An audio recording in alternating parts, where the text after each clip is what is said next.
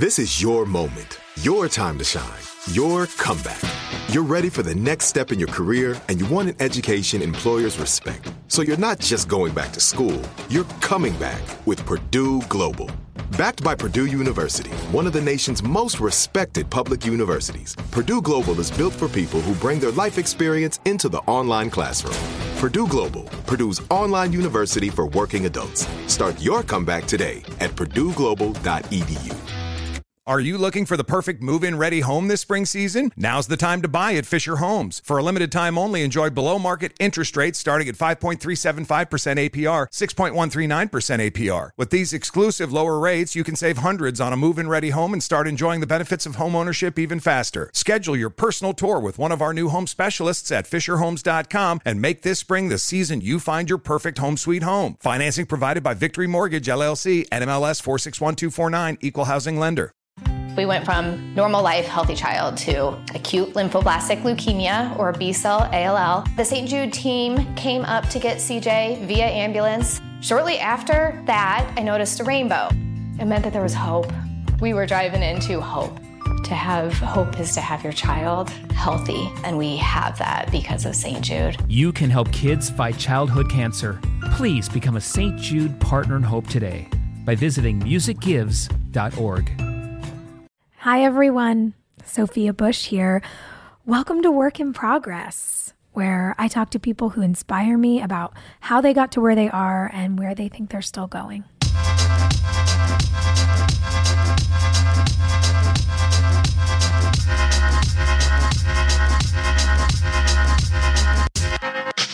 Guys, I cannot believe I'm about to say this to you, but the first guest on my podcast is Gloria Steinem. My hero is here to talk all things journalism, activism, community organizing, and more.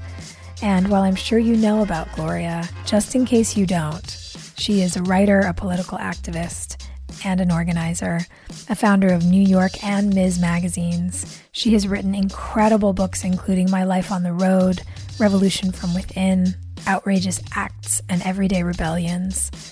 She co-founded the National Women's Political Caucus, the Miss Foundation for Women, the Free to Be Foundation, and the Women's Media Center in the United States. She is one of the most incredible leaders of modern day advancements for women, civil rights.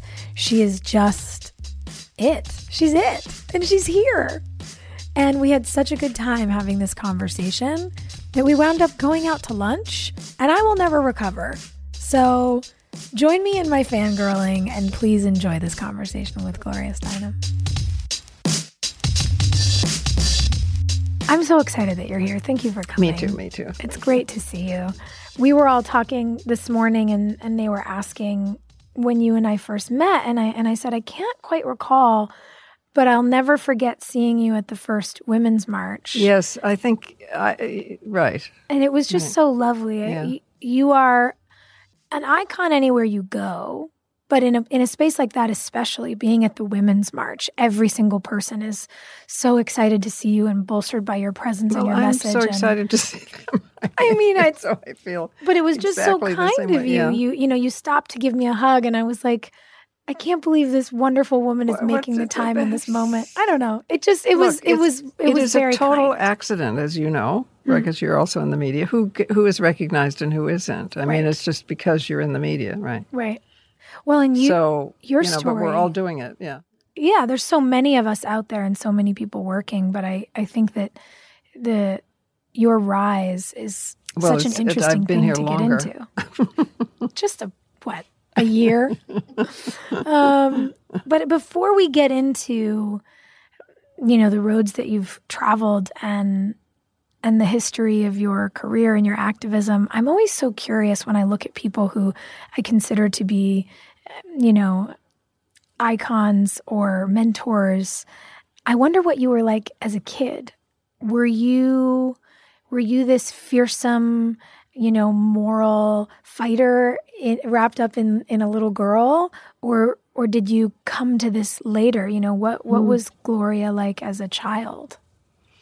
It's hard to emotionally get ourselves all the way back there, except that I do think that we are born who we are. You know, we're some unique combination of heredity and environment that could never have happened before or again. And I suppose that it's important to say that, because otherwise, if we're treated like blank slates, that, you know, people, including parents, think they can make into anything, then it's a real problem. So I suppose I was, you know, I was collecting dolls from many nations. I was in love with animals, totally. The dog would have 6 puppies. I couldn't give up the 6 puppies. The puppies would have puppies. We would end up with 13 dogs. You know? But in a way, what was a stroke of luck, though it didn't seem like it at the time, was that I wasn't going to school very much. I mean, I would go till Halloween, say, and then it got cold and we would get in our house trailer and start on our way to Florida or California. And I think that was lucky, really, because I wasn't trained in a certain way, you know. I mean, I hope schools are better now, but then, you know, it was about Dick and Jane readers, and, you know, it was very gendered and kind of racialized. So I was probably lucky to miss that. That's so interesting.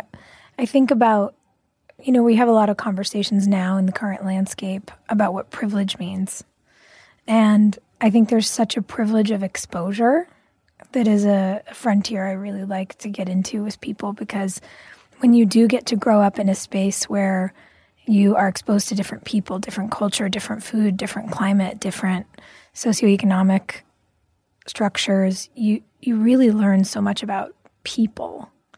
And that's a really interesting thing. I'd never considered that at the time that you were a child, being exposed to so many different kinds of people and places was actually quite radical, given that everything was very paint by numbers, stay in the lines, especially for little girls.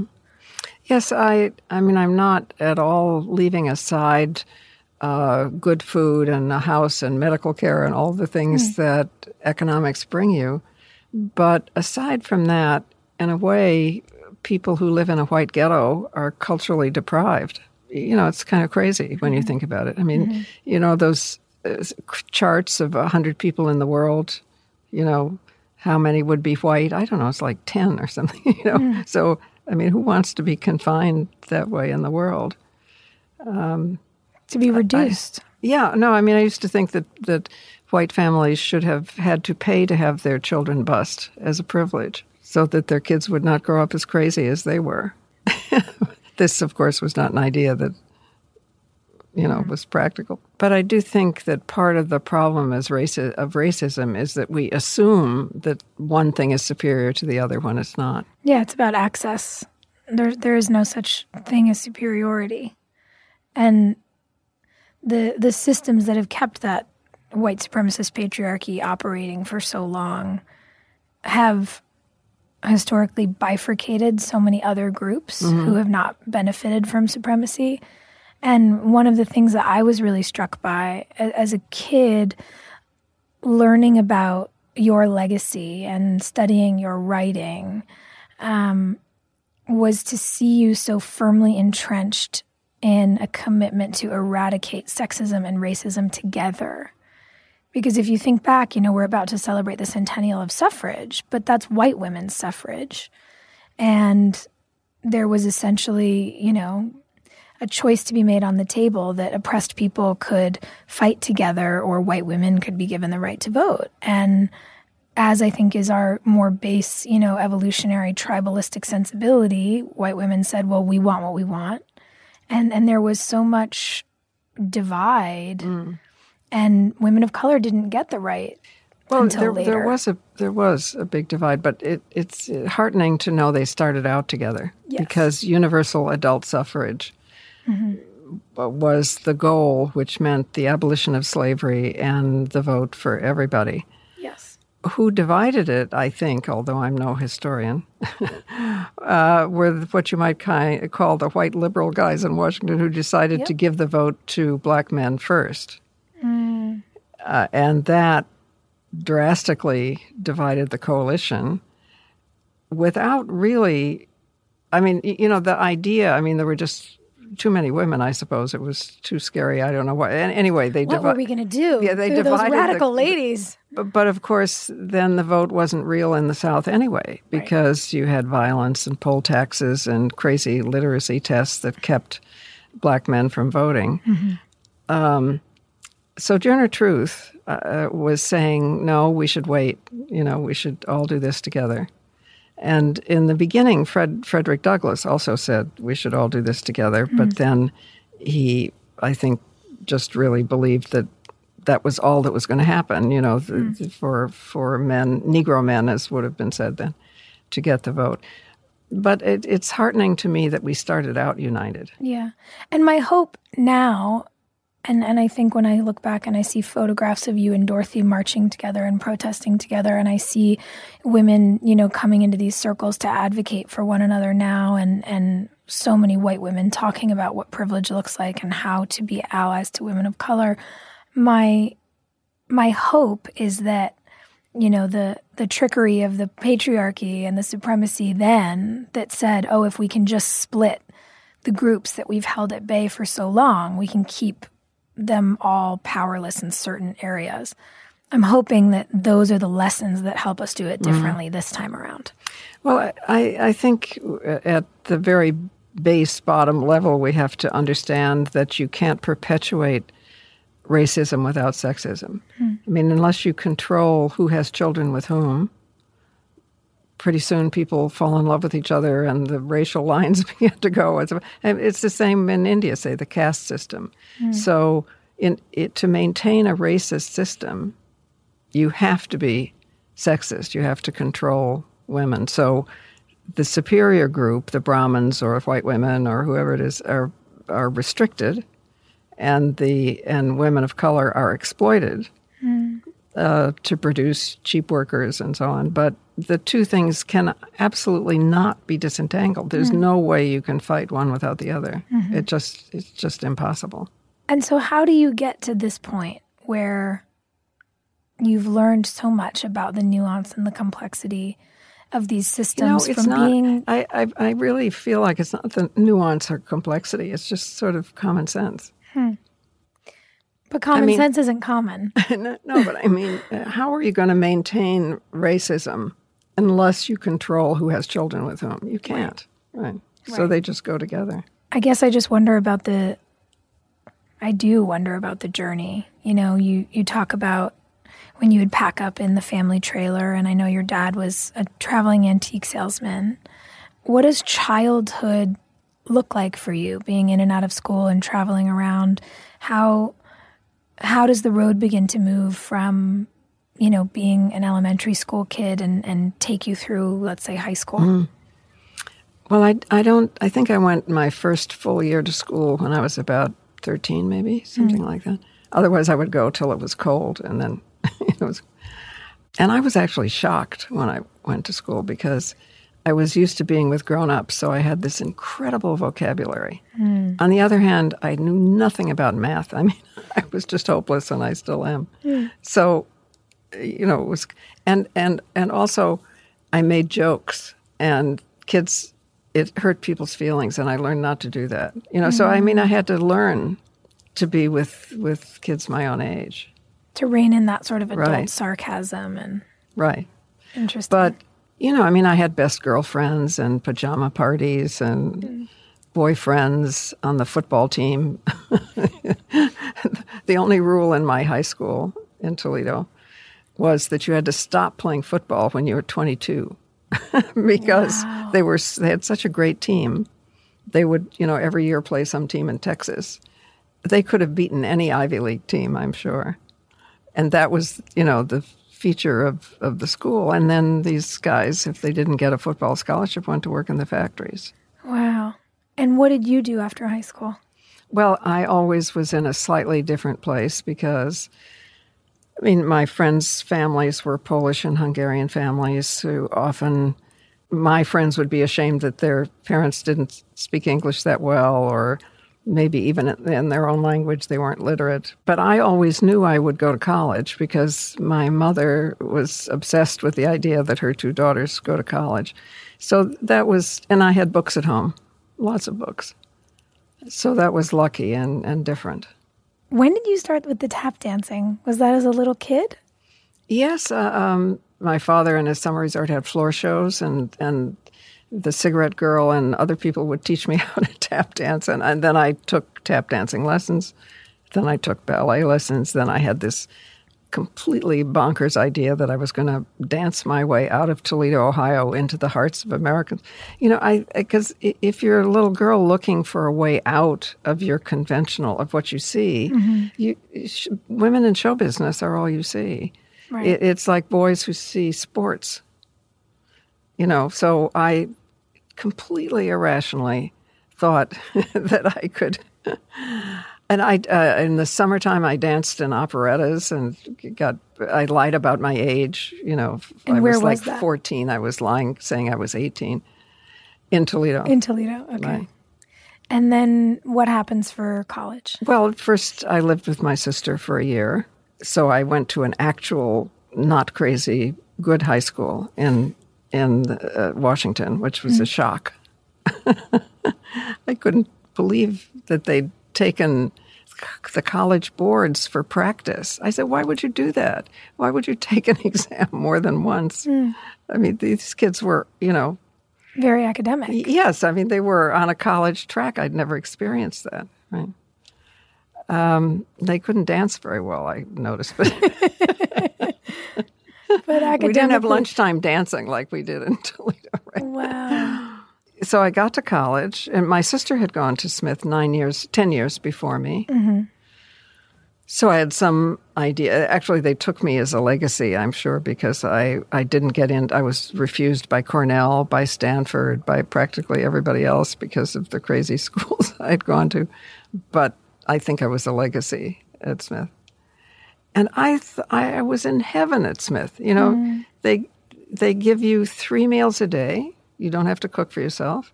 They give you all the books you want to read. What could be better than that? Wow. And there were all these other students complaining. I said, are you kidding me? You know, why are you complaining? What were they complaining about? Well, they'd gone to prep schools and, you know, I mean, they had a whole different standard. And they also dress differently. Do students still wear Bermuda shorts? They're kind of in right now, yeah. Well, because in those days, everybody wore Bermuda shorts. And I thought they were profoundly ugly. And then all the women in my dormitory collected money to get me a pair of Bermuda shorts because I was always wearing blue jeans and loafers with pennies in them. Yeah.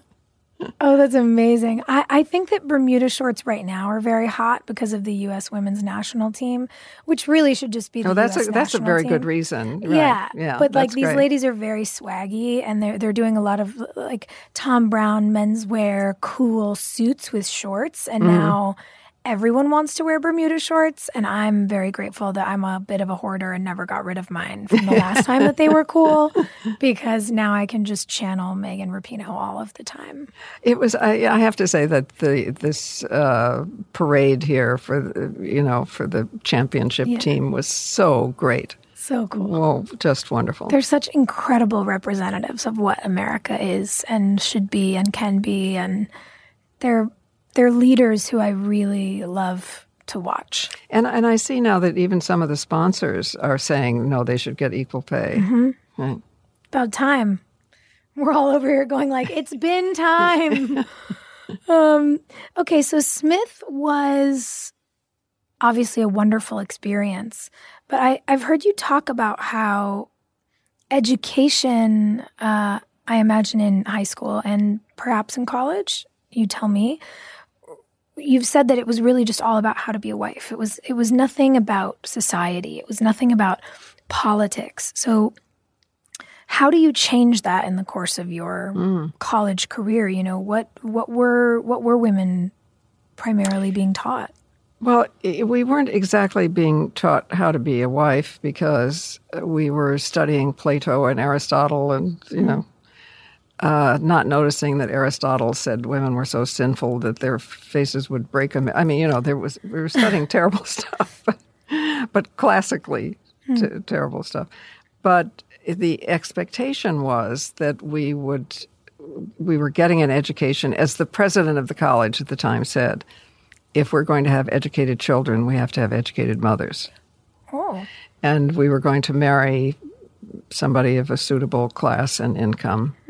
And that be an was impressive spouse. Going to be our lives. Now, Sylvia Plath was on campus at the same time as me. No.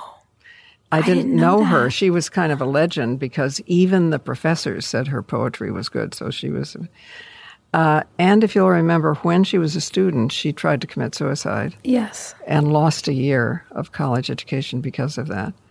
So, I didn't know her, but I can see how the distance for her between what she was experiencing and what was in her head and heart was just very painful.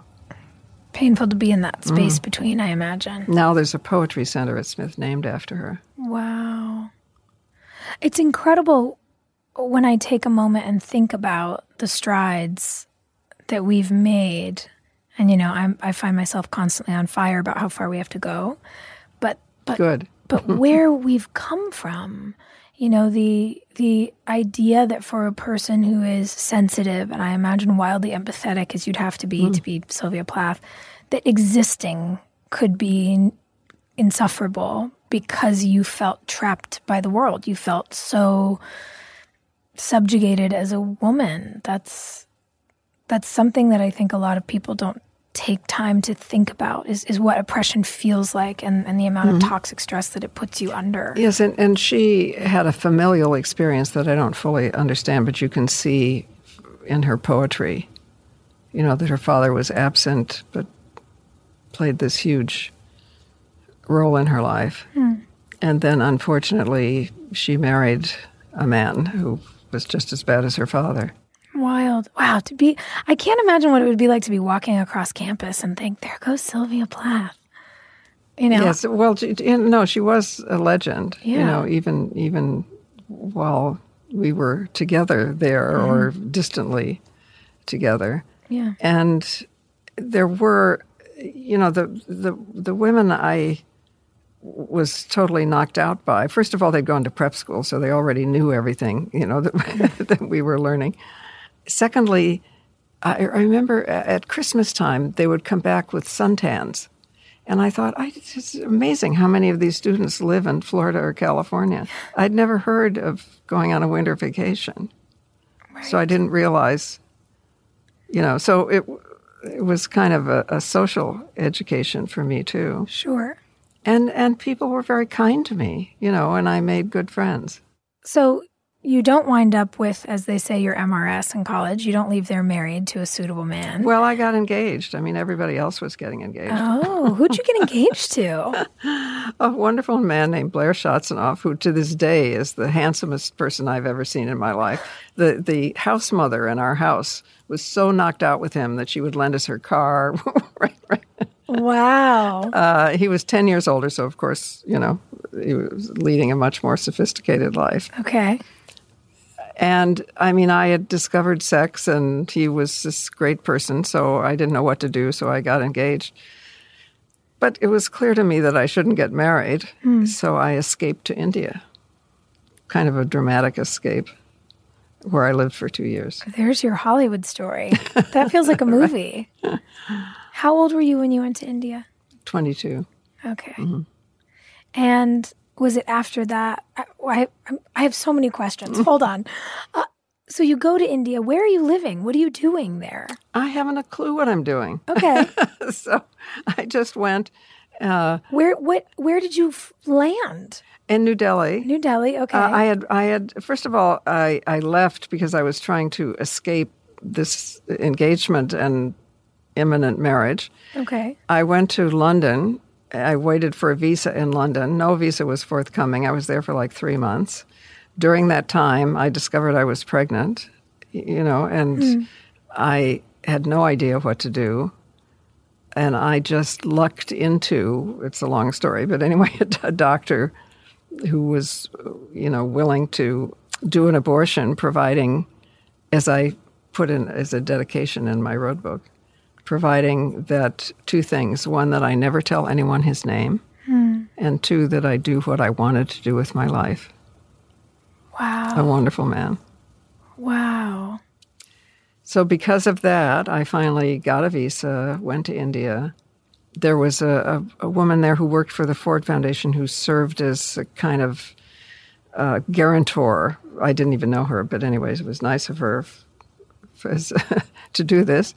And I went to live in the women's college at the Miranda House at the University of Delhi.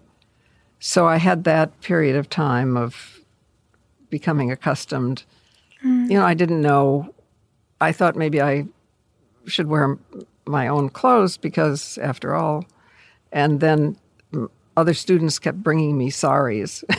So I started to wear a sari, and I continued for 2 years to wear saris. And then gradually I traveled around India, right.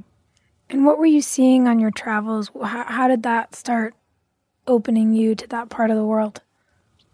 Well, the interesting thing about India is that after you're there for a month, it isn't like, we think that things are different there, but of course they're not different to the people who are living there.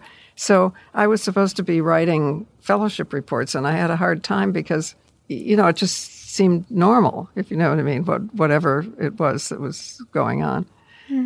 But it was fairly close to independence. So in a way, India was what South Africa became, a source of inspiration for countries getting out of colonialism and becoming independent.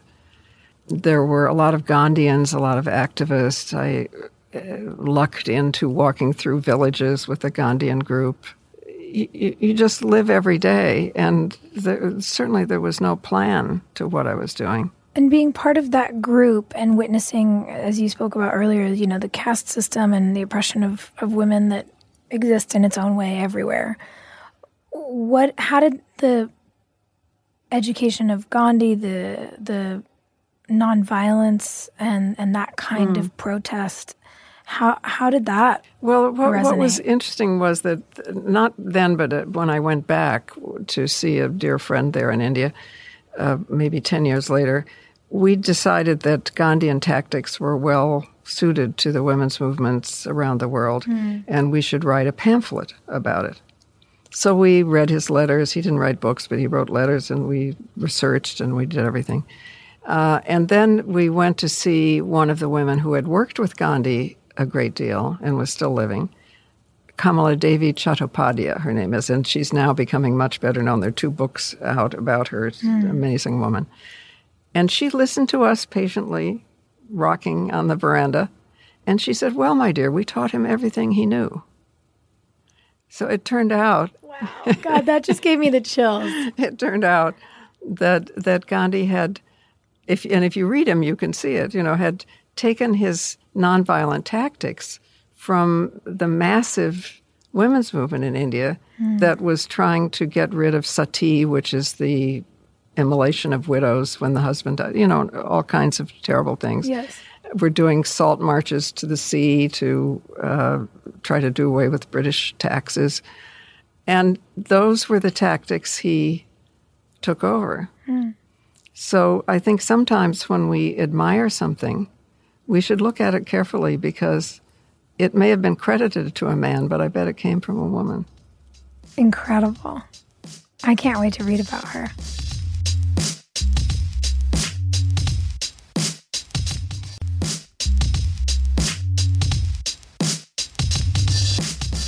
So you spent 2 years in India, and obviously there's many awakenings happening and a sort of new lease on life, a freedom granted to you in London.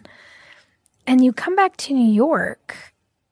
Was there a culture shock? Was it what brought you here? I know that at that stage it was nearly impossible for a woman to find an apartment, which I'm sure our listeners will find fascinating if they don't know that story.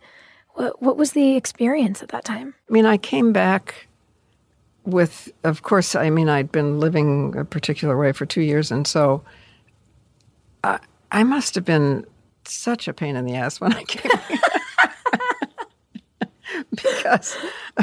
because my best image for this country was that it was like a big frosted cupcake in the middle of starving, and I kept trying to buttonhole people and tell them that. And because I was used to Tongas and things in India, I didn't want to get in the back of the taxi. I wanted to get next to the taxi driver. You can imagine how annoyed they were. We're like, lady, just leave me alone. Right. Oh, that's funny. But, it was extremely helpful, of course, that I had some picture of how the rest of the world worked. And one of the realizations I had when I came home was that where I lived in Washington and many other places, I could go snowblind. Hello, there were no people of color. Mm-hmm. I mean, India, of course, has the caste system. It has a lot of problems, but people are all different shades. And so I'm grateful for that because it made me realize how crazy it was and how isolated I was. And is that what made you want to move here? To New York? Yeah. No, I mean, New York was just, even in college, I used to read the Sunday New York Times and yearn for the... And once I visited New York when I was in college to go to the UN.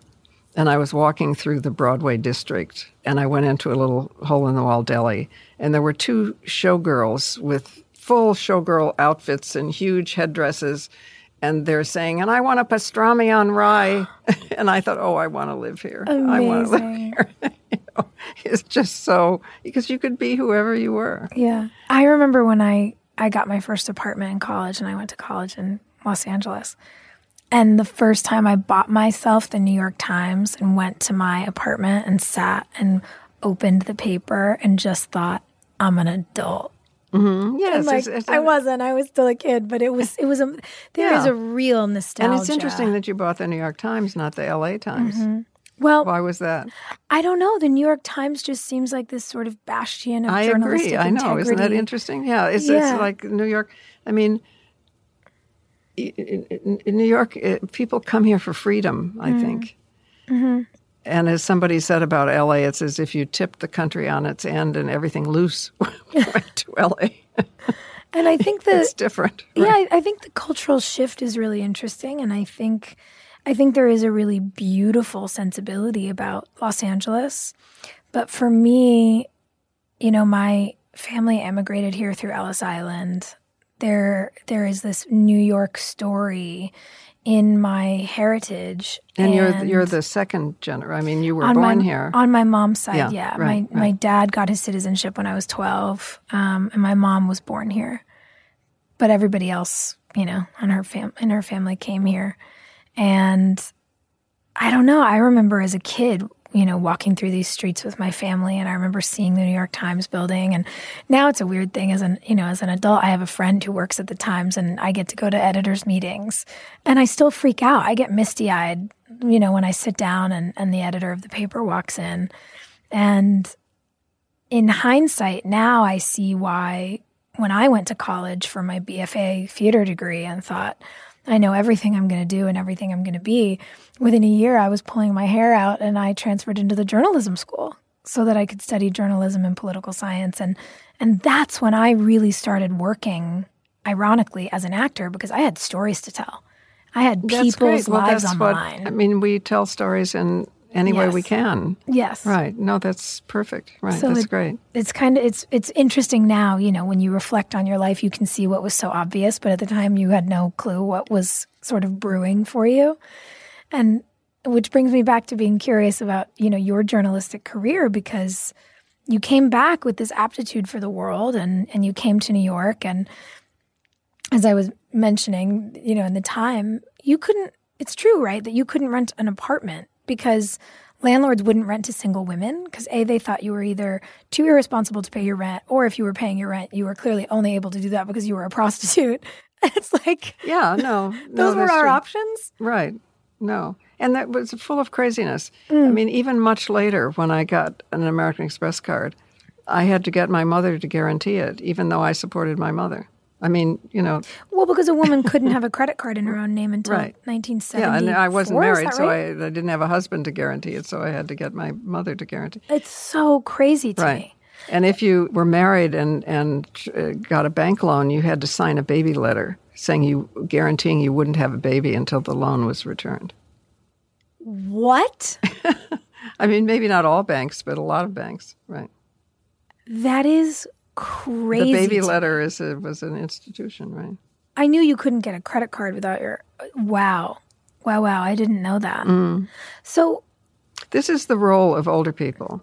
It's because we have hope because we remember when it was worse. Yes. And the role of younger people is to be mad as hell because it's not right now. And that's why we need to work together. I agree with you. We need both those things. And we need your perspective. And even for me, part of the reason I try to communicate so much with young people and be so active with them on, social channels and in their world, in this digital space, is because I know things they need. I go to colleges and I speak to girls who are in their 20s because I know that I have perspective for them, but I can't do this without the perspective. What do they ask you? Oh gosh, they want to know. There's a lot of questions about how to stand up for yourself, how to do what you need to do or what's right without being afraid. And my big, hate to break it to you secret is you'll be afraid, do it anyway. Right. Those are the things. No, well, that is this. It's like fear is a sign of growth. Yes. Follow the fear. Yes. Right. Follow the fear. I love that. So when you came here and started trying to work as a journalist, was there fear in that choice? Yeah. I mean, I first, I tried to get a job, an actual job. At the New York Times, not as a reporter, but I've forgotten, in the classified section or something. Then there was I think Eric Sevareid had a television show that I admired. I tried to get a job. And they would say things to me like, you're overeducated, to do this, or I don't know. It just didn't work. And I was well trained anyway not to have a job because my father had 2 points of pride. He never wore a hat, which he was supposed to do in his generation. He never had a job. Okay. So I started to freelance mostly for women's magazines, also for Show Magazine, which was a big, beautiful arts magazine of the era. And somehow, it's worked. I don't know why. Also, I had a part-time job for Harvey Kurtzman, who was the inventor of Mad Magazine. Oh, wow. And he was doing a second magazine called Help for Tired Minds. It was a satire magazine with all kinds of cartoonists who were wonderful, who worked for The New Yorker. And so I did have that as a part-time job. Interesting. And when do you think the scale started to tip? Because I know that you said in the beginning of freelancing, freelance for women was, fashion, food, makeup, babies, textured stockings, and what to do on dates in New York. So right. I couldn't do the babies and the food, about which I knew nothing, but I did do the textured stockings and what to do on a date. Yeah, right. Okay, cool. And when did things begin to take a turn? Was it when you went and worked undercover as a Playboy bunny? Was that sort of expose work? No, that wasn't very helpful, and it sort of typecast me forever. What was helpful was when New York Magazine started, because then, I had been working for Clay Felker, who was an editor at Esquire. I'd done some pieces for him. And what were you writing about for him? Well, he had assigned me a piece on the contraceptive pill, for instance, which was new then. And so I did this long piece about the development, which was quite fascinating. And he told me I had performed the incredible feat of making sex dull. And he sent me back to make it more interesting. So we knew each other, and he was a wonderful editor. And he started New York Magazine with a group with Tom Wolfe and, Jimmy Breslin and a group of wonderful idiosyncratic writers. And at the time, I was the girl writer. I was the one. There were more eventually, but in the beginning, I was the only woman. And I know you say that experience, the expose on the Playboy Club in the beginning, once it came out, really made you. I heard you say that you learned what it was like to be hung on a meat hook, and I imagine. That was when I was working in the club, right? Yeah, because you do feel that. Yeah. Yes, and so sexualized, and so you witnessed so much just gross harassment, and I'm curious about, in the aftermath, you say that it made you, in other people's estimation, seem unserious, but that over time, as feminism was really rooting deeply for you, that you were glad you'd done it because of what you'd seen? Well, I was glad I did it because it changed, it somewhat improved the working conditions. It was a problem from the beginning. I mean, the club sued me. I mean, it was endless, but it did change the working conditions. The problem with it was that it also characterized me. And to this day, I'm an extremely old person, okay? And to this day, if people want to say, oh, well, she's, what does she know? They'll say, oh, well, she's an ex-bunny. So, yeah, it's a problem to this day. And wild to me that the clarification doesn't get made, because no, you're not. You went undercover for a story. True. That's quite true, but I feel odd about making the clarification because those women were perfectly smart, terrific women too. Sure, they were just stuck with this terrible job. No, you're right. And this idea that you can be sexual or smart, or that you have to be pretty or intelligent. It's such a strange tool of oppression to figure out whatever it is that could be used to reduce you and reduce you with it, whether that's being beautiful or being fat or being whatever. The list goes on, the things that they put on women to try to shrink them. It was also a useful education in de-glamorizing what is supposed to be glamorous, which isn't, and understanding what an idiot Hefner was, I mean, how he had one moment of respect, I have no idea. No, he. Right. It's a very strange thing that he sold a fantasy that was so wretched, and that it managed to catch on. When did you? Because this is feminist work that you're doing as a journalist. When did you actually learn what feminism was? When you first heard the word, was there a stigma around the word, and who do you think put the stigma in place? Yeah, I'm sure there was a stigma. I don't quite remember feeling that exactly. I mean, I think that just instinctively, I, like lots of other women, are doing things that are feminist things, hoping no one will notice and punish us too much, And then suddenly I realized wait a minute, there's a whole burgeoning movement here. And that was exciting. Mm-hmm. I was a little bit in the middle age-wise because I was, say, 10 years younger than the now Betty Friedan generation and 10 years older than the kind of downtown radical, so, and also I wasn't sure I was supposed to join anything because I was a journalist.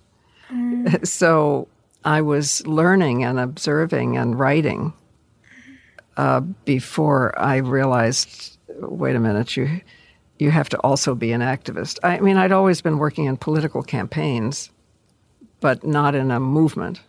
Got it.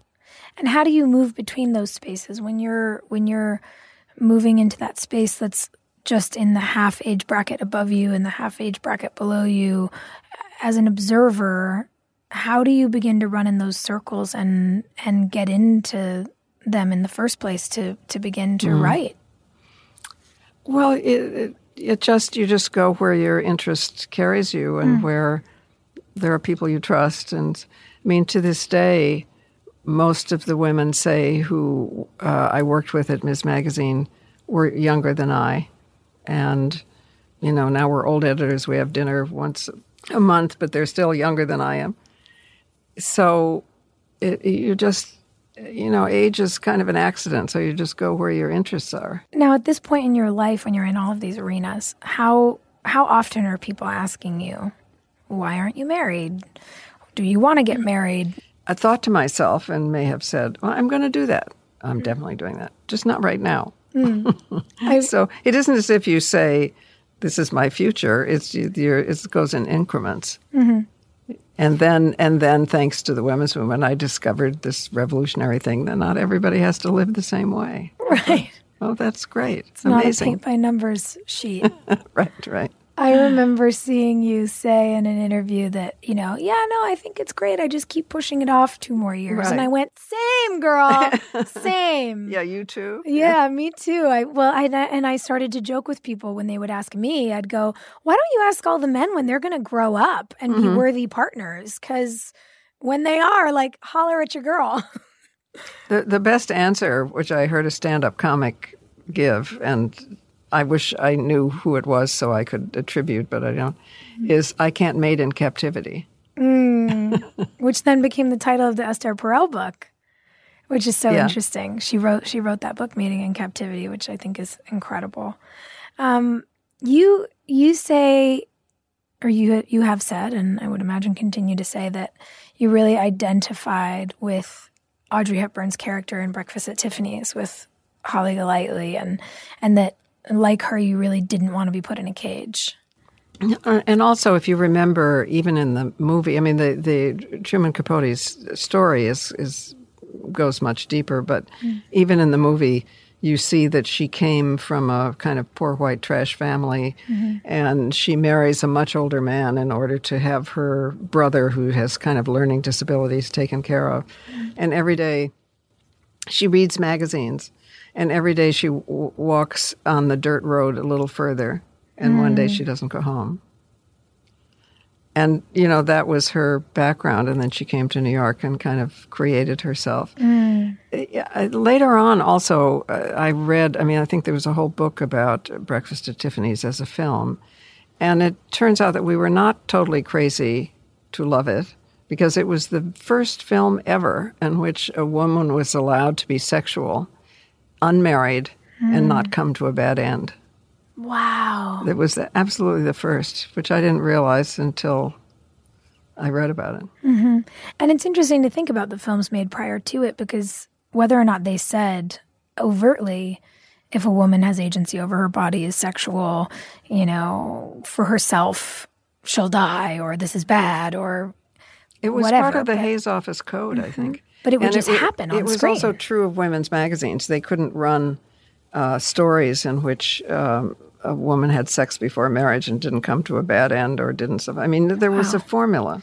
Which really marks how revolutionary your piece on birth control was. Because for it to be, as you said, unsexy, to really talk to women about the science of their bodies and their experience with their sexuality and how to take control of that, I think we now take that a bit for granted. Yes, we should. I hope so. But when you're saying that, also what I'm thinking is, okay, we're here on Mannahatta Island. Before the Europeans showed up, the cultures that were here, as far as we know, and many are still here, were circular, not hierarchical, were egalitarian. Women totally understood how to use herbs, abortifacients, timing, have children, not have children. Yes. They were not patriarchal, or at least a lot of them were not patriarchal cultures. And all my friends, women friends in Indian country, make jokes about, what did Columbus call primitive? Equal women. Wow. And actually, I sent away for his letters, Columbus's letters, and he's writing with astonishment about why it is that the local women object to being taken as sex slaves for his crew. He can't understand that. It seems mysterious. So it's important to remember that we've been denied the history of the land we're on. Yes. We mostly study it from Columbus forward. It's changing a little bit, but not and a lot. We've been denied the history of how we evolved, to your point, in a circular egalitarian society, pre-ownership, agriculture, slavery, patriarchy, where women and when you hear about cultures with elders and the grandmothers and the women they go to for the medicine, and you look at indigenous culture in the Amazon and the way that they have ultimate reverence for Mother Earth and her systems, we haven't always been erased. No, and I think, although any historian probably would have a fit at my saying this, that say it anyway. It feels as if, for a series of reasons, patriarchy developed in Europe, and since that meant compelling women to have children they wouldn't otherwise have had, Europe got overpopulated and had to invent racism and colonialism in order to invade other people's countries and bring goods back. So I think colonialism and patriarchy are very connected. That's a really interesting theory. When we talk about, Columbus's letters and his astonishment that women didn't want to be sex slaves, who knew?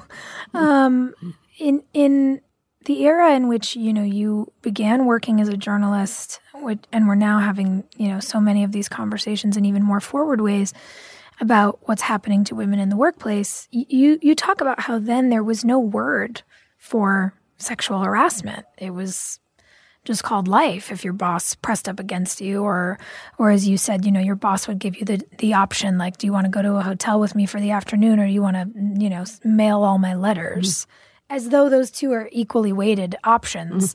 When did you realize that you weren't crazy at the way that you felt and what you were observing from this patriarchal system? I was lucky enough. I was freelancing, so there was not a job I could be fired from. So I was lucky that I didn't have to submit in some way. But I thought it was just something that you had to do. You had to sort of jolly along your editor without going to bed with him and still getting assignments. You had to figure out, how to do that. It's like a tightrope walk. Yeah. And when other women came to New York, we would always share our lists of editors you could work with and editors you couldn't. There was kind of always an underground.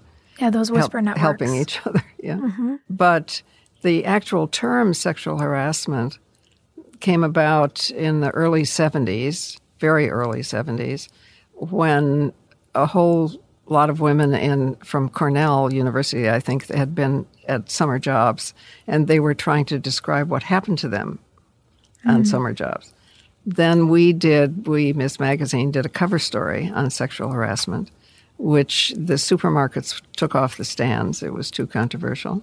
Even though we used puppets on the cover to illustrate sex, in order not to be too shocking. But anyway, they took it off the stands. Then Catherine McKinnon, our great feminist legal mind, wrote sexual harassment into sex discrimination law.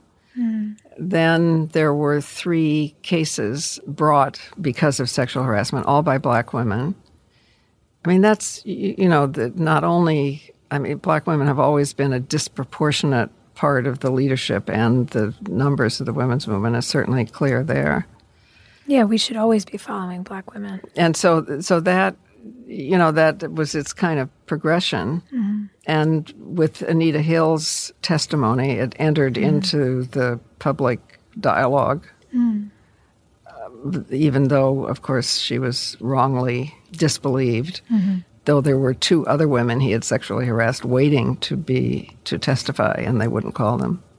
Unbelievable. So that you can see the progression. And now, of course, we have Time's Up and Me Too, and, it's global. Yes. But interesting to your point, the leadership of black women has always been at the forefront. Yes, I should say that in the very first year of the life of Ms. Magazine, we published a public opinion poll by Lewis Harris that I later learned a woman in his firm had done. But anyway, and it turned out that they were asking about the women's movement or feminism and issues. And something like 60% of black women supported it, and only 30-some% of white women. And that was in 1972. So we should not be surprised at the results of the last presidential election. But unfortunately, what's happened is that the women's movement has been regarded as white to some extent, and the civil rights movement as black men to some, and black women have not, in either case, been seen as the leaders that they always have been. So there's, we're trying, I'm working with 2 friends on a book, and lots of people are trying to say, wait a minute, let's tell the story of who really, just personally, I learned feminism more from black women than from white women. Flo Kennedy was my speaking partner. She was a decade older than me, funny and smart and a lawyer and outrageous. And how did you two meet? Oh, gosh, I don't remember exactly. Isn't that lovely when you have someone in your life and you feel like they've always been there? Yeah. I'm sure at meetings or movement things or something. She had been part of NOW, and then she gave up on NOW. And she also gave up on the law, though she was a well-trained lawyer, civil rights lawyer. Mm-hmm. She always said the law is a one ass at a time proposition, and what you have to do is stop the ringer. So she became an activist, and we traveled and spoke together for a long time. And how do you think you two influenced each other? I think she influenced me more than I influenced her. Although, probably both of us together could go places that neither one of us could go separately. Mm-hmm. But I'm so grateful to her. And there is a woman from the University of Maryland who's written a play about her, which is going to be, I hope, performed. I mean, it was performed once in New York as well, and I hope it comes back and plays for. It's a wonderful play. Mm. And can you talk to me about your friendship with Dorothy as well? Well, Dorothy Pitman Hughes was, I had written about her for New York Magazine because child care centers were obviously needed and just beginning. And she had one of the very first multiracial, non-sexist, this was the lingo of the time, right? Okay. Multi-racist, non-sexist child care centers, the West 80th Street child care centers. So I went to write about it for my column in New York Magazine. She had a young Italian white radical guy assistant who was having such a hard time because the woman he was in love with wouldn't marry him because he didn't want her to work after marriage. So he was radical on everything but women, if you know what I mean. Right. So Dorothy and I had kind of looked at each other and sat him down and managed to connect gender to race and everything else, which actually worked. They're still married. Amazing. So we thought, well, if we could do that with one person, maybe we can. So when I started to get invitations to speak, and I was way too scared to do it on my own, I spent my life avoiding speaking in public. I asked Dorothy if she would, because she was fearless, if she would come with me. And we did that until, because she had a baby and she wanted to stay home more, but we did it for a while. Sure. And that's such a, now we call that spending your privilege, and passing the mic. And that's an incredible thing. When you think about the experience you had with the gentleman who worked for her, does that sort of harken to when you guys were really in the midst of fighting for the ERA and you were looking at women as this big community of interest, as you say? You talk about how you guys would show up at these things and protest, and you said that the injustices were so great that surely if we could just explain them clearly to people, they would want to fix them. And you said that in the 70s, and I feel like so many of us still feel it now. What do you think is the through line here? What is the media's role? Because as we know, thanks to the fight of so many of you, you and Flo and Dorothy and all of these other incredible women, nobody's going to hand us anything. Nobody's giving women anything. Nobody's giving oppressed people anything. It requires protest and potentially jail time and organization and a real strategic fight. So when we think about this idea of we want to cause a revolution, not simply reform, what is it like to be having this conversation in 1977 and in 2019? What's very different about now is that we are the majority. Mm-hmm. Then we were some crazy people, having a demonstration or maybe 20% or 30%. Mm-hmm. Now, if you look at the public opinion polls, the majority of Americans agree with the basic issues of social justice movements, of climate change, that's a huge difference. Yes. However, what we didn't learn, I think, well enough, is that the most dangerous time is right after a success.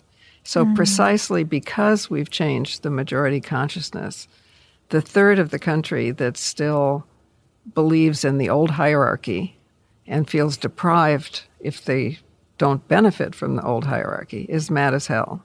And I think that's what we're seeing now. And perhaps we got a little too docile because we thought we were winning, and now we see how the scales are being tipped back in the other direction. Yes. Well, I do think that we just didn't learn. I mean, maybe in the beginning we didn't understand how long it would take. I think that's true. But I think also we didn't learn in history well enough that the most dangerous time is after a victory. Lynching didn't happen during slavery. It happened after emancipation. So, what we're seeing now is a backlash against a majority changed consciousness. It's symbolized to me by the occasional middle-aged white guy, there are good middle-aged white guys. I'm not trying to characterize it, but there's great ones out there. Yeah, my dad's awesome. who will say to me, "A black woman took my job." That's the classic thing, and I always say, "Well, who said it was your job?" Because it's the entitlement that's the problem. But he was raised to believe it was his job, so he may well be voting for Trump. Right. And I have sympathy for people who feel like they're losing. I truly do. But what's interesting to me is this idea that someone else should lose, that your success should come at someone else's expense. And what I believe is that on the side of those of us really fighting to advance equality, we want everyone to succeed. Well, also, I wonder how many of them really did succeed. I mean, right. Inherited wealth. I mean, look at Trump. I mean, he would be richer than he is if he'd only invested what he inherited. He's a terrible businessman. Terrible. And, there's so much that comes with inheritance, or it comes with where you live because you can't get a mortgage because it's redlined because you live in a black neighborhood. I mean, it doesn't have to do with natural talent much of the time. But when you bring up something like, an inheritance, someone like a Trump, where we see a lot of men like him who fail up and who are applauded even for failing as though it's some sort of success. It's almost like a magic trick to me. I'm going, does no one see what's in front of our faces here? Well, everybody in New York saw it, and we voted 96% against him. Yes. We knew he was a lousy You should trust the people who know, right. who know the people running. Right. But why do you think that even failure is celebrated in men, whereas ambition and drive are so traditionally Because I think that's the way that patriarchy is enforced every day. So if you're a man who wins, you're celebrated. If you're liked, let's just never mind celebrated, you're liked. And if you're a woman who loses, you're liked. If you're a woman who wins, like Hillary, up to the presidency, well, actually, she did win by popular vote. You're not liked because it's not feminine, it's not right. It's unbecoming, right? Somehow. And do you think that applies to women's anger? Because angry women are punished. They're challenged. They're told that they're bad. Why is anger perceived negatively if it comes from us? Because we have so much to be angry about. I think about it as sacred rage. Yeah. I think that being angry about injustice and suffering is a sacred kind of rage. Well, and just, I mean, obviously racially too. I mean, an angry black man or an angry black woman is penalized because they're right to be angry. They would, and women, it upsets the whole but there's power structure. I think there's something about when you are angry and you come from a group that has been historically subjugated by this patriarchy, that the inherent judgment of our anger is really coming from the judgment that, quote unquote, we don't know our place. Yes. No, that's the same thing. Yeah. That we, we shouldn't be angry. We should be grateful for the crumbs that we're getting. And actually, I think this is a big reason why the rates of depression are higher among women than men in general, because depression is anger turned inward. Depression is anger turned inward. When you can't express it. Yeah. Right. That's fair. I would say that rings very true. for the low points in my life. Oh my God. I'm like, oh, that just felt like an Oprah moment. I'm like, okay. Oh, good. Now, I have a question about a particularly angry man for you, because I really thought that this was just so legendary. Nixon had some things to say about you and about Ms. Magazine that when I listened to those tapes, I was like, that motherfucker. I mean, I was just mad. And you came out swinging, and you said he was clearly the most sexually insecure chief of state since Napoleon. You said that the less secure the male, the more he has to prove, the more dangerous he is as a leader. Do you think that title from Nixon now rests firmly on Trump's shoulders? Of this most sexually insecure? Yeah. Probably. Yeah. Yeah. I mean, it's hard to know because he is such a narcissist. That's way beyond anything to do with sex. I mean, he's 100% predictable because Trump will follow slavishly any praise. Comes from Russia, comes from Saudi Arabia, doesn't matter. He will follow it. And he will lash out at the smallest criticism, no matter where it comes from. And that is all those psychiatrists kindly told us, at length in a book. Yeah. Is a narcissistic personality disorder. So he's 100% predictable. In a way, the people around him who know better are more guilty. Yeah. I agree with that. When we think back at the criticism that you and that the magazine were receiving, I would love to take the listeners back a little bit who may not know the history of how Ms. Magazine came to be. And really what a revolution it was, by the way, to even have Ms. classified as a prefix for women, that we weren't defined by our marital status, but solely as we wanted to be. And when you began the magazine, there were so many people who said, it's going to fail. It'll never last more than 8 printings. And in a time when print was going through transition, you couldn't print enough issues of this thing. What did that experience feel like? How were you picking stories? How were you creating this new platform, and who were you doing it with? Well, we had our group of editors. We maybe went a little overboard in the democracy department because we listed ourselves alphabetically, so nobody knew who was doing it. We had the great resource of letters, because from the moment we did a preview issue, we were just inundated with letters. And just from reading them, we could see that women were waiting till later to have first babies, for instance, so we should do a story about that. Or they were our source of information, and they're now, and we saved every last one. Wow. And also women from other countries would drop into our editorial meetings when they were in town. So it was like a cross between a magazine or a newspaper office, a dormitory, and a movement office, all in the same place. It was fun. Incredible. And scary, because we were always afraid we were going to fail and disgrace the movement somehow. But that's when people started to be a little less flippant about the movement, and they went from dismissing you to ridiculing you to really realizing what a threat the women's movement was. And what did that shift feel like in culture? Well, we'd always been being ridiculed. Actually, I think that the experience of moving from ridicule to hostility was a good, because I thought, well, at least they're taking us more seriously. I know when you're that met sounds with hostility, crazy, but you're doing something right. Right. Interesting. Right. And what about the hostility that you received from other women? Because it's such a wild thing. Yeah, well, that's, of course, I mean, the very most painful thing is when somebody who is your ally and friend, or you thought, disagrees with you in some way. And that happens, especially because in the Black community, they call it the crabs in the barrel phenomenon, which is that, if everybody's at the bottom of the barrel and one crab starts up the side, another crab will pull it down. In Australia, it's called the tall poppy syndrome. Yeah.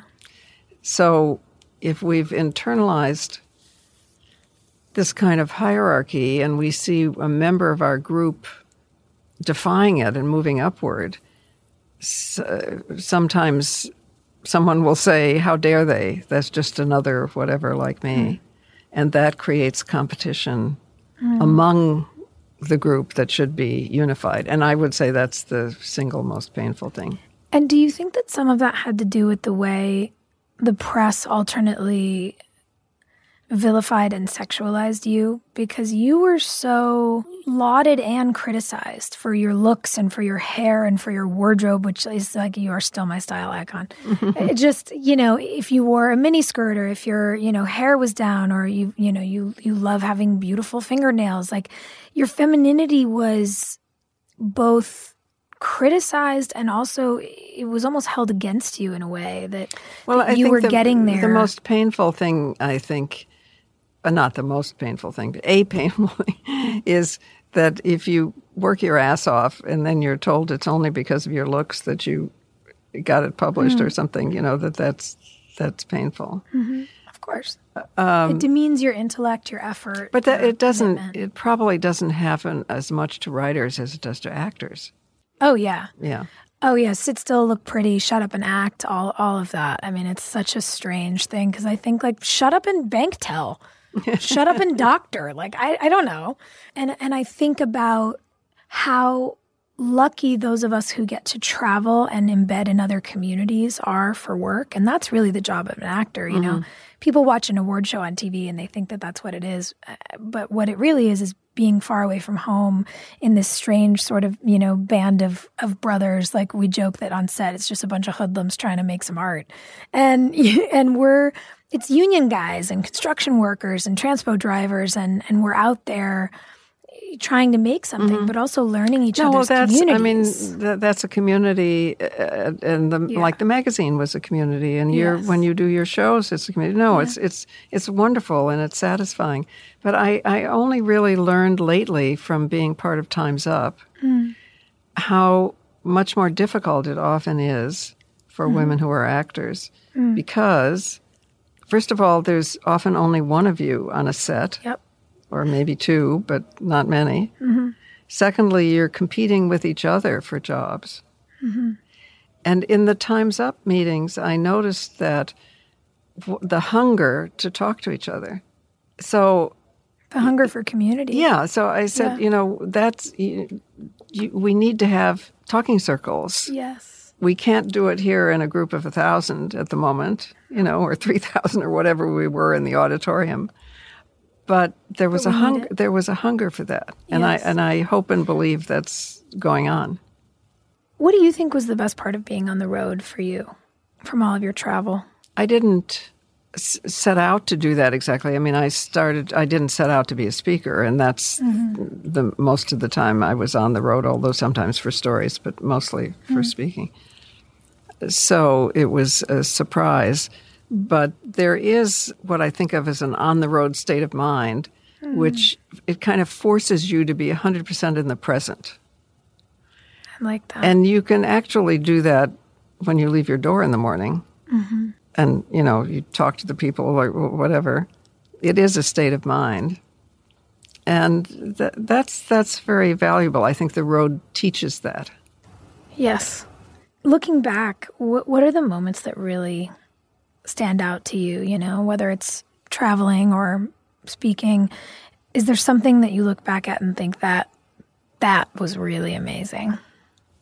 Actually not, because I live in the future. I'm always thinking, well, if we did this, maybe that would happen. You're out there working on the systems. Right. You're using the building blocks. Right. No, I mean, because that's what's fun about organizing. Yeah. Or writing, or putting ideas together. Yes. So I mean, there's certainly plenty of times in the past that I feel very deeply about, but I think it's more associated with people. Yes. That I look at Alice Walker and I remember when we did something, or I look at some, it's the memories you shared. I don't, or I look at the editors of Ms. and we together remember some amazing thing that we did. Right. I don't keep a journal. When I did the road book, I had to research. I had to go back to my diary, see where I was, and then ask other people to make sure that I was reporting it right. Yeah. What do you think, when you look at the future, as where you say that you live, what stories do you think aren't getting enough attention right now, and where are you focusing on with the work of your foundations and your funds? Well, the foundations, the Ms. Foundation, and the other groups that are working internationally, are supporting groups on the ground which is the important thing, and being change agents right there and changing situations. Sometimes one can do it through the media. I mean, Amy Richards and I did do 8 documentaries on violence against women for Vice in different countries around the world. But I think if I were to identify the single thing that is still driving me most crazy, it is that things are viewed in silos. So sexism and racism are viewed in a silo, though they're intertwined.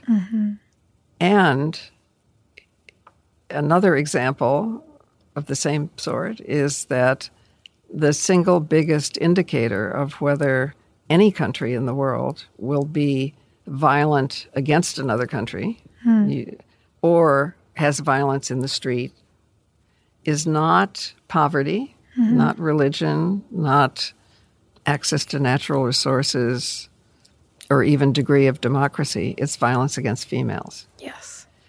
And that's not because our lives are any more important than men, but because that's what people see first in their families, dominance or violence of females, and it makes kids grow up thinking it's normal and natural, and it starts the hierarchical thinking. And so we should be treating it as a public health crisis. Well, and it should be it should be the basis of our foreign policy. Yes. If we looked at groups, say in Afghanistan, we never would have supported the wrong people as we did. I mean, the reason that the then Soviet-supported government in Afghanistan was overturned by the Mujahideen was because, as it said in the Washington Post, they were letting girls go to school. They were letting marriages happen without the permission of something. And they were letting women come to political meetings. And we supported the other side. And I remember at the time being for a completely different reason. Some bunch of women were in the State Department for some meeting. And I got up and I said, we're on the wrong side in that war. But they looked at me as if I was crazy, But we were on the wrong side. And yes. So if you can recognize a terrorist group by the polarization of the male-female roles, and you can recognize a more peaceful and democratic group by the fact that there's not much, there's quite porous and flexible. Wow. But that's not part of our national view, to put it mildly. On the contrary. So you mentioned a couple of things about books, but when you look back at My Life on the Road and Revolution from Within, and now your newest book, The Truth Will Set You Free, but first it will piss you off. I'm like, yes, I can't wait to read it. What has the learning process about yourself been like in writing? And what can you tell us about the new book that's coming? Well, I don't know how much I've learned about myself, actually. I'm not the most introspective person in the world, but it is interesting to go back and read things that you've read in the past. It is helpful, and I do more and more realize that events in my childhood or particular events influenced me. You do realize that. But first of all, the next book, The Truth Will Set You Free, is a book of quotes. So it's not a narrative book, except that I have written a long introduction and a preface to all the chapters and so on, which meant it took me much longer to do this book than I anticipated. But I love quotes, I just love. I think of them as the poetry of everyday life, because they convey meaning in a way that can be shouted in a crowd or can be easily translated into another language or I don't know. I just think they're useful and fun. And I hope that the book will cause people to make their own quotes or find the ones they love, because I've left a space at the end of the book. Oh, for people to write their own in. Right. Oh, I love that, to join the conversation with you. Well, just to put down quotes that they find or that they originate. And they kind of, they're like, it's like putting a note in a bottle and sending it out to sea, because they land places you never expect. Yes. I love that. I'm curious because I've seen many times that you define yourself as a hopeaholic. And you said earlier that hope is a form of planning. And I wonder what gives you hope? What gives you the inspiration to keep it all going? Well, first of all, just as a matter of common sense, I'm not going to let anybody take hope away, because then you're defeated before you even start. Yes. So, it's just, I understand that it's not wrong to be a hopeaholic, although you can overdo it. It's true. Maybe I overdo But what gives me hope are so many things. Women and men, who are wronged for any unjust reason are speaking up in a way that we haven't before. And it's really making a difference. I mean, I do think we finally have an idea that we could be, and this is the shortest quote I've ever managed to put this in, what we want, linked and not ranked. Linked and not ranked. Which was how we originally were, in a circle. Yes. That feels hopeful to me too. So I could do this with you all day, but me too. It's fun. You do have a place to go. Me we can too, have a to coin talking a phrase. circle. Yes. Hashtag.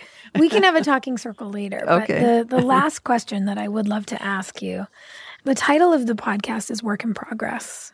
I think there's so many people. It's a nice pun. Thank you. I think there's so many people who, the world looks at and thinks, well, they've got it all figured out.